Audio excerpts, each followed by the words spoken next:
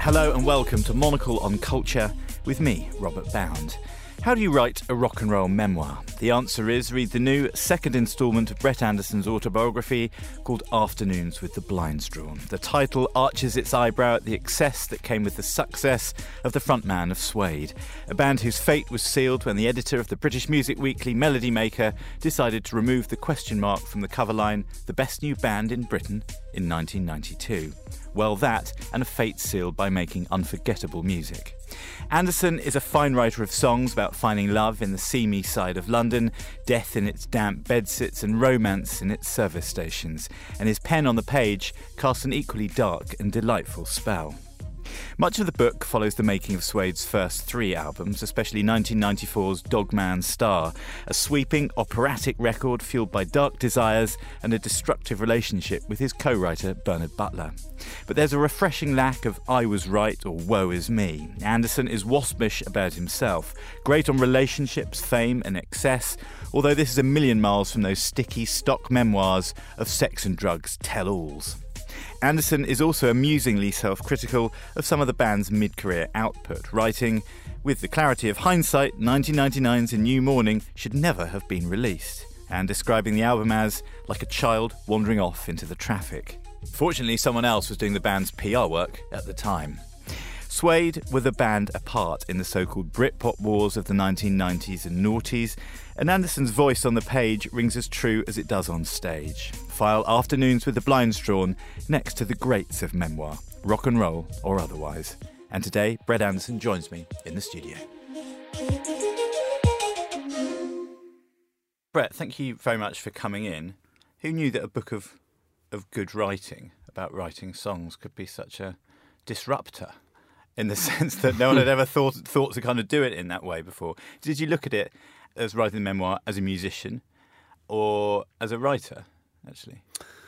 Well, I suppose I looked at it as a writer, really. I very much enjoyed the whole experience of writing Coal Black Mornings, and I kind of wanted to write something else, I suppose. And I didn't want to write the same book again because I thought it would be impossible to write the same book again about a different phase of my life, really.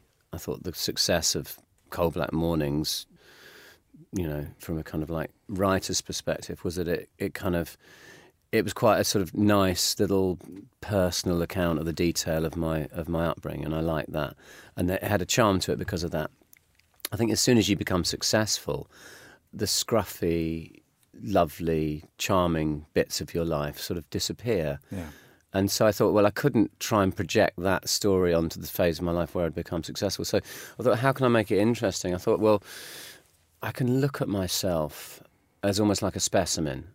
I can look at what happened to me after having gone through the sort of machinery of success and fame, and look at myself from that perspective, almost as if I'm a kind of like a analyst looking at a subject. It's a tough job to do to yourself, isn't it? Yeah, I suppose it is, but I think with enough sort of time, perspective, and time and distance from it, you can do that. And that's sort of like, you know, I could never have written this book in the heat of the moment because I just don't think you have that kind of perspective. But, you know, looking at myself, all these things happening to me 25 years ago, it is almost very much like you're a different person, and I can sort of like, you know, I can be much more objective about it, I think.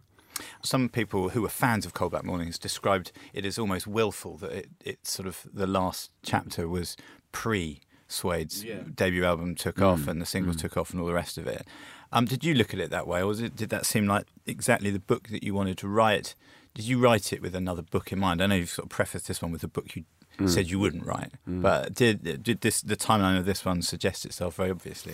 Yeah, it probably seems that way to people, but I genuinely, you know, intended just to write one book and finish it. I thought there's something sort of willfully obscure about about finishing at exactly the point that most other rock biographies start. So I like the bloody mindedness of it. It was kind of like sort of mischievous, and it kind of appealed to me. Giving people exactly the story they didn't want, you know. But, there you go. It's sort of, you know, rock autobiographies, you know, with a couple of exceptions, they tend to be fairly predictable. They tend to be the same story with the names changed. Yeah. And I didn't want to do that. I wanted to kind of like come at it from a different angle. And with this new one, it was really key for me to try and find a way, an entry point for me that wasn't just a sort of a litany of kind of the usual boring events, you know, the kind of the success, the excess, all of these things, you know. Yeah. I wanted to kind of come at it from a different place. Yeah, and did you think, though, being the founder of a band, that you've sort of described yourself as outsiders in both volumes of the memoir, but a band that means sort of so much to people? The fans of the band aren't, you know, they're Suede aren't someone's third favourite band, right? No, we're a Marmite You're either band. in it or you're in. You know, you either love us or you hate us. You are, we're one of Marmite those. Yeah, band. here we are. So you could sort of take a risk on the willfulness and on the kind of, you know, and you talk about this in the book. I love how you write about choosing what will be a single and then choosing what will be a B-side. And then there are such wonderful songs that are B-sides. And that's something to do with that willfulness. Is that something that's still in you, that kind of like, well, sod it. Yeah. If people really want to discover this stuff, they'll just have to turn it over or they'll listen to side 2. You know what I mean? There's a personality to a band in the same way that there's a personality to people. That's what I've learned. The bands, there's a sort of Suede personality that kind of isn't any of us, but is all of us at the same time. It's an amalgam of all of our personalities, and it makes these kind of like willful, obscure decisions about things, like kind of like, that song's really brilliant, let's release it as a B-side. You know, it's these strange kind of like career sabotaging decisions about what we did. Yeah, I kind of the whole B-side thing kind of came from a time when sort of B-sides mattered, and there was something lovely about it. I write in the book that it kind of came from the Smiths, and that tradition of releasing great B-sides, which they always did. And I always kind of loved it as a fan because it felt like a kind of a special gift to the fan. You know, you're kind of honouring their devotion with a kind of gift of something. It's about discovery, and it's about having the patience maybe to get bored down. That kind of, you know, you're honouring that devotion with a gift that someone that only kind of delves into the surface wouldn't get, kind of thing. And that seemed. But looking back at it, it was a waste. You know, I regret the songs that we wasted as B-sides because they would have made the album stronger. You know, lots of those songs are some of the best songs we wrote, and I do regret that. But possibly you don't really realise that till you look back on them. You know, making an album is an odd thing. You go through so many sort of mental games and convince yourself that this is the right thing to do, and you lose perspective, like you do with lots of things. You know. We can talk about To the Birds at some other time. Yeah, I mean that's another. I mean that's a classic. It's a good one. Yeah, it's one of my favourites as well. Yeah. You're really good on. You just said this yourself at the top of our interview about the machinery of being in a band and all the rest of it, and the machinery of being in a label and what the press does, and that's presumably a real big part of that machinery as well. You're so good on how the press skewed you, how you played up to it, how you felt you had to, and how you felt sort of out of control in that. That's a really unusual thing to put in a memoir. As I say, usually there's all the excess. And this has got a lot of kind of forensic looking at yourself in the mirror. Did you feel like that at the time, that you were kind of excited but you didn't know how to control the media or present yourself almost? Was that in hindsight? I think I was very excited. It was very seductive. And I did get kind of like carried along by it, and I did, you know, fall into those traps of believing my own hype and all of that kind of nonsense. But it was a really key part of the Suede story, the influence of the media in our story. And it's strangely, it's not really anything that I'm particularly proud of, though. It's kind of like that I think that people are always a bit suspicious of bands that seem to be hyped, you know, and Suede were definitely hyped. You know, we were kind of lots of journalists got very, very excited about overexcited, and there was lots of frothiness about Suede, and there was a great need for great sort of British hope. It seemed as well. I think there was. I mean, I think you know, you look at the music at the time, and it was going through the doldrums, and I think Suede were a very exciting prospect for lots of journalists. It was a band that kind of like, you know, they could get their teeth into, but we're also writing some good songs. But yeah, the whole media thing it does really fascinate me. It does really, really fascinate me what it did to us and its influence. You know, I've kind of only recently realised that you know, there's a tendency for musicians to sort of blame the media and be suspicious of the media and sort of say, oh, you know, mess me up and all of this sort of thing. And you kind of, I think that's a very sort of childish point of view. You got to realise that the media is just amoral. It gets excited about bands. It exaggerates all of these sorts of things. It doesn't have any. It doesn't have a kind of consciousness as such. It's really interesting, considering it's a thing made up of people. Yeah, it could be like yourself. But it doesn't. There's no sort of centralised figure pulling the strings. It's just a series of disconnected people kind of winding each other up and getting excited about things. And I suppose I just wanted to sort of look at my journey through that kind of whole machinery and sort of look at how it affected me, and that's what interested me. And I still think about it a lot, about the kind of person that I've become because of that journey, and whether I'm fascinated by the kind of sliding doors concept of who I would be if I hadn't been through that journey, what sort of person I would be. Yeah. And that's something you can... One more great know. song as a B-side, Brett Anderson, and it could be you. Yes, exactly, yeah. So, you'll never... It's one of those things you'll never know. And do you miss it? Now you obviously, with your current records, with your solo work, with your new records with Suede, and especially with the books, and as time has gone on, you're being interviewed by different people for different publications. Do you miss the splashy kind of warring nature of the British music press in the 90s? Is there much? I don't personally miss it. I don't personally miss being part of that kind of craziness. I don't miss that craziness. But I feel as though culturally we've lost something since we don't have that. Now we don't have the same kind of gatekeepers anymore. There's an incident that I talk about in the book. The title of the chapter is Dog Shit and Diamonds, and it focuses on a review that was done by the Melody Maker, a guy called Steve Sutherland, who was the editor of the Melody Maker at the time.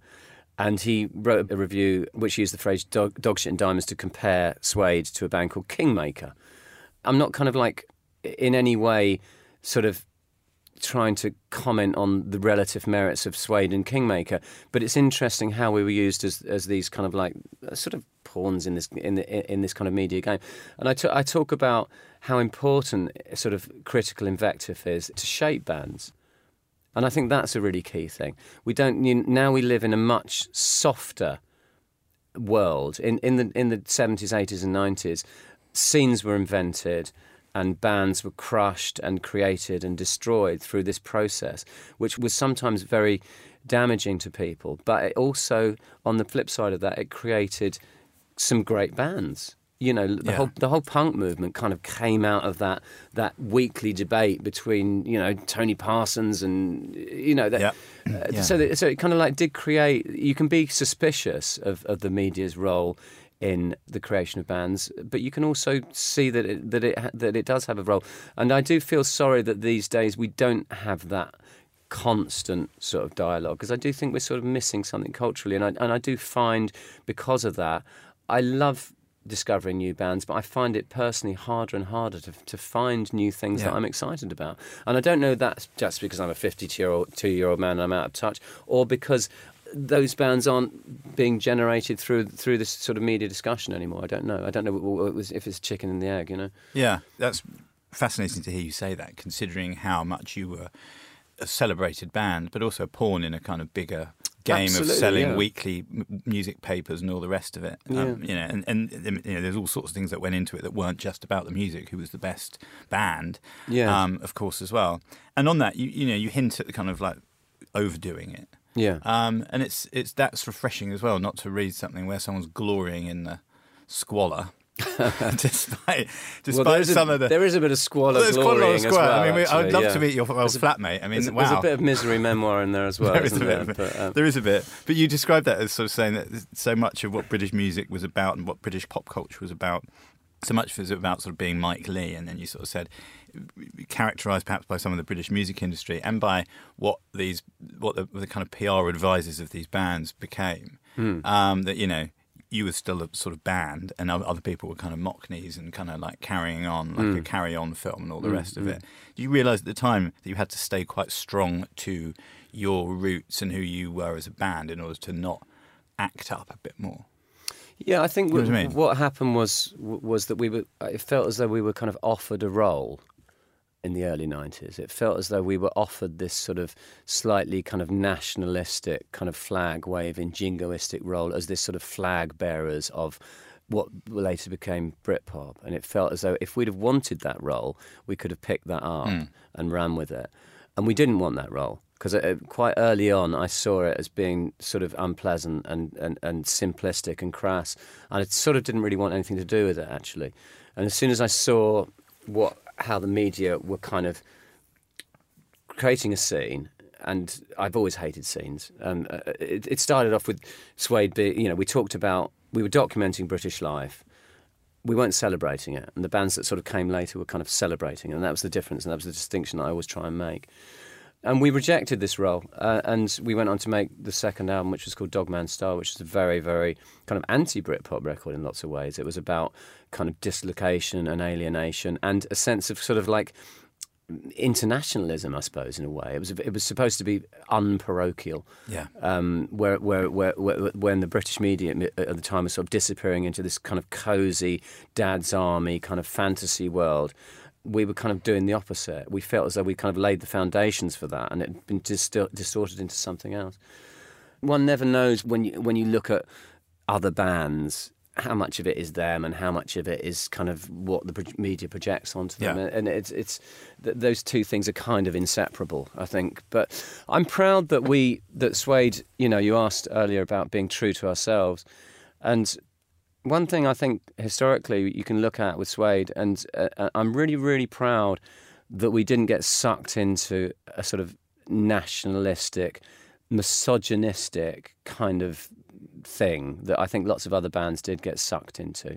And at a time when it was very, very unfashionable to do so, we were sort of talking about aspects of gender fluidity, which now I think when you look back at us in a historical context seems very relevant to 2019. And the kind of issues that the other bands from our era were talking about would feel very anachronistic now to me. It does, doesn't it? It feels like a lot longer ago somehow than it was. It does. The whole loaded, men behaving badly, misogynistic culture sits very uncomfortably with the sort of like social and sexual politics of 2019. And I think the issues that Suede were talking about, I'm very comfortable that we stood firm in that kind of wave of laddishness, and we sung about the things that we sung about, and we stood firm to what I think are still interesting issues.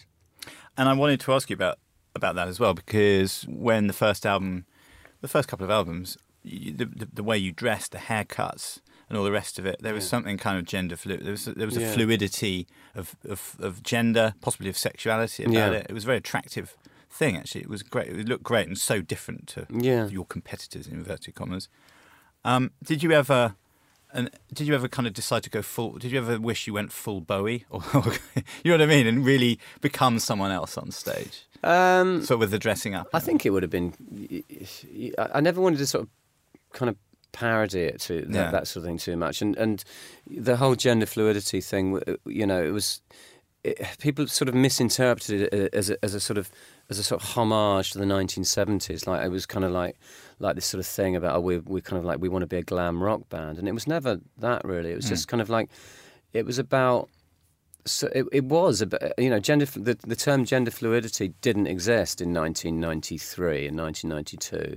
But looking back on it, it was a sort of an attempt to sort of position myself as a sort of as someone that wasn't straight or gay or any of those that didn't fit into those boxes. And I tried to, I very clumsily tried to sort of express myself in those ways when I described myself as a bisexual man who's never had a homosexual experience. And it was an attempt to sort of like defy the categories, and it did the exact opposite. You gave people a lot of rope there, but it was such an honest thing. It placed me in this kind of like box labelled bisexual, and the irony was that I was trying to exactly do the opposite. And again, I talk in the book about how clumsy I was there, because it was a misunderstanding of how the media works, and the media needs to be simplistic. When your quote is taken out of context, and it's always going to be misinterpreted. So I talk a lot about my misunderstanding of how the media works, which is kind of like interesting, I think. I loved the chapter headings. we start with the book I said I wouldn't write. Yes. Ding. And we end with anything can happen in life, especially nothing. Yeah, that's a anything that happens in life, especially nothing is a Michel Houellebecq quote. Okay, It's from a Platform or Atomize or something like that. It's always really amused me, that quote. Yeah. Affect Southern Wankers and Dog Shit and Diamonds. There must have been some guffaws in the Anderson study, presumably when these were. You're going, yeah, I know what I'll do. This is a good one. Yeah, I quite like the sort of mix of high and lowbrow stuff. There's quotes from Philip Larkin in there, and there's quotes from William Blake, and there's also sort of like, heckles that we got at kind of Guruk Bay Hotel in 1992. So I quite like the sort of the clash of the kind of the clash of the two things. And when you sit, I was going to say sit down to write the book, because that's what people think happens. It inevitably has to happen like that. Are you in the same sort of space mentally? You talk about having a very sort of fat notebook that you fill out with lyrical ideas and song ideas and things. Is it the same notebook you use to write your memoir? Is it the same sort of half of your brain, as it were? It's not the same notebook, no. My sort of song notebooks are different. They're just literally just a sort of jumble of kind of little phrases I scribble down. No, I sit down at a computer like anyone. In fact, I wrote the first book as a series of emails because I didn't have Word, so I just used to write very long emails and send them off to my manager. Shows great faith in your in the project. Yeah. I won't bother downloading it. I just do it on emails. I kind of didn't really know. Okay. I'm sort of a bit of a technophobe. I'm one of those people that kind of like, if anything's good, it'll still be good in 3 years' time, and that's when I'll kind of start using it. I just don't like being on the cusp of new technology. I like new technology to bleed through to me when it's proved that it's worthy. Let other people make the mistakes. Do you know exactly? Yeah. So anyway, it's all connected, isn't it? Kind of writing Cold Black Mornings very much informed the last record that we made, which was The Blue Hour. Writing about my family and my childhood informed, thinking about family, which is an obsession of mine, my family, and I kind of used that as a concept for the kind of like the sort of narrative motor for that record, which was about fear of losing a child. That feels like your new. Yeah, it's not bed sits and CD. It's not the obsession with that. It's the obsession with something that's wholesome, but nonetheless more terrifying. Yeah, absolutely. It's looking for. There's a kind of tangle of basic human emotions that all art is about, and basically it's just how you clothe it, And so the early songs are about passion and lust and alienation and sadness and these sorts of things and fear. And these later songs I'm writing are about similar things. It's looking for extremity of emotion in one's life. I'm a 52-year-old man with a family, and so therefore I don't have the same kind of, the same sort of like dramas that I had as a young man. It would be kind of really parodic of me to sort of like try and write about my life in the same way. So I need to find the fear and the tension and the paranoia in different things. So I think about what stimulates that in me, and it's kind of fear of losing kids, and those sorts of things. I look for it in different places, And does that take more of a stretch of the imagination to be writing about that? I don't think so. Because you're not, as you said, you're a 52-year-old man, but you're the front man of Suede. You're not writing the Volvo Estate album here. No. You're still writing songs that sound like the first few albums, but with a different lyrical bent to them, I suppose. Yeah, but no, I don't think I don't think it's a stretch. It's I've always, every song is, no matter how much you want to believe it's not true, there's a sort of fictionalization of every song. Don't believe that every single lyric that you hear, even from the so-called greats, is everything they feel. They're using rhyming's handy. Yeah, exactly. You've got to obey the laws of music and rhyme and all these sorts of things and rhythm and stuff like that. You're manipulating. You're manufacturing feeling to a certain extent, and of course you draw on real feelings, but there's always an element where you're sort of fictionalizing. And no, I don't feel. I think with my latest sort of songs are very much not. No, it's a fear that pervades the way I live my life, and I think there's a fear in in lots of kind of contemporary fiction as well. There's so many sort of like books I read about children going missing. There's so many kind of TV dramas about those kind of things. And I haven't really seen it penetrate music yet. And so I kind of thought that would be an interesting starting point.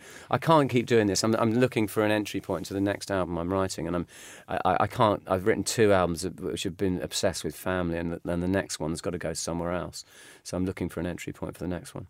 Well, Michel Houellebecq's always a fairly rich resource of the thought. If you scratch your head and make that family friendly, not that it needs to be. Family friendly Michel Houellebecq. Yeah, exactly. Yeah, exactly. It's only it's 3 pages long. It's the perfect novel.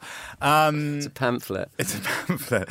And one of the things that stood out from Coal Black Mornings was you saying that one day, growing up near Crawley in Sussex, you kind of just sort of stood on the railway platform and gazed up towards London. Yeah. And I don't want to... This is going to sound weird.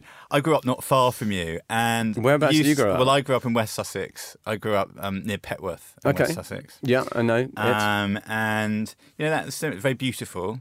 But, I hankered after this thing. It feels like that sort of idea of being hopeful for but fearful about London and all the things it might be informed so much of through your universe. Yeah, I still can see you as a little boy standing on that railway platform dreaming of, or a teenager dreaming of that. It's quite an image, isn't it? Does that kind of come back? Well, it's a really poetic image. It's quite it's an unforgettable image. Is that sort of in the back of your mind still, or do you have do the roots there kind of, are they all sort of emotional and sort of emotionally lost, or are they kind of... The roots to London? Yeah, no, the roots to that sort of that boy gazing up the railway track. Oh, I see. That's I mean, that's a really interesting question, because it's, writing Coal Black Mornings was very much about kind of reconnecting with a sort of lost version of myself, I suppose. I was kind of like, I was re-inhabiting the mind of someone that I hadn't really sort of connected with for many years. And that was really interesting.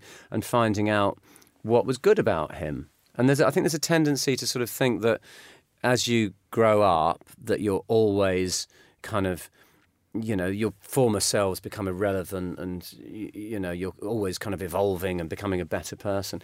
And I think there's the philosopher Hegel has a kind of a take on this, where he kind of like, he talks about the importance of phases of history. Different phases of history can kind of sort of like do have worth. As a society, we always think we're evolving, but it's important to sort of refer back to things. Oh, in the Middle Ages, they had these values, and it's the same sort of thing. Like when you're young, there was a sort of like a sort of wonderful sort of scruffy naivety that you kind of end up losing, and it was really important for me to reconnect with that. And there's always phases of your life that are kind of precious, I think. It comes through so much also in Afternoons with the Blind Straw on that. There's a naivety or a vulnerability that runs through it, but as a sign of strength. Actually, it seems that it's very much the same boy that became a man wrote those books, Yeah, and it's important not to lose sight of that. And I think this book, Afternoons with the Blind Straw, is interesting because it starts off with me being that kind of like callow sort of youth, and as I kind of go through the machinery of fame and success, I'm changing, and I'm kind of conscious of that in the book. I'm conscious of how it's sort of, how I get narrowed down to, you become a specialist in a subject, and you become ambitious, and you sort of lose that sort of naive charm, and that comes to a point where you become broken, and you become sort of like you start disintegrating. You don't really know who you are, and that's all part of that process as well. And that's very much about losing sight of who you really are. And it's only sort of within the last few years that I've been able to kind of reconnect with my former self and say, well, there was sort of interesting things about how I used to be. Yeah, for sure. Power to that. Power to your writing elbow. Thank you. Brett Anderson, thank you very much indeed. Thank you so much.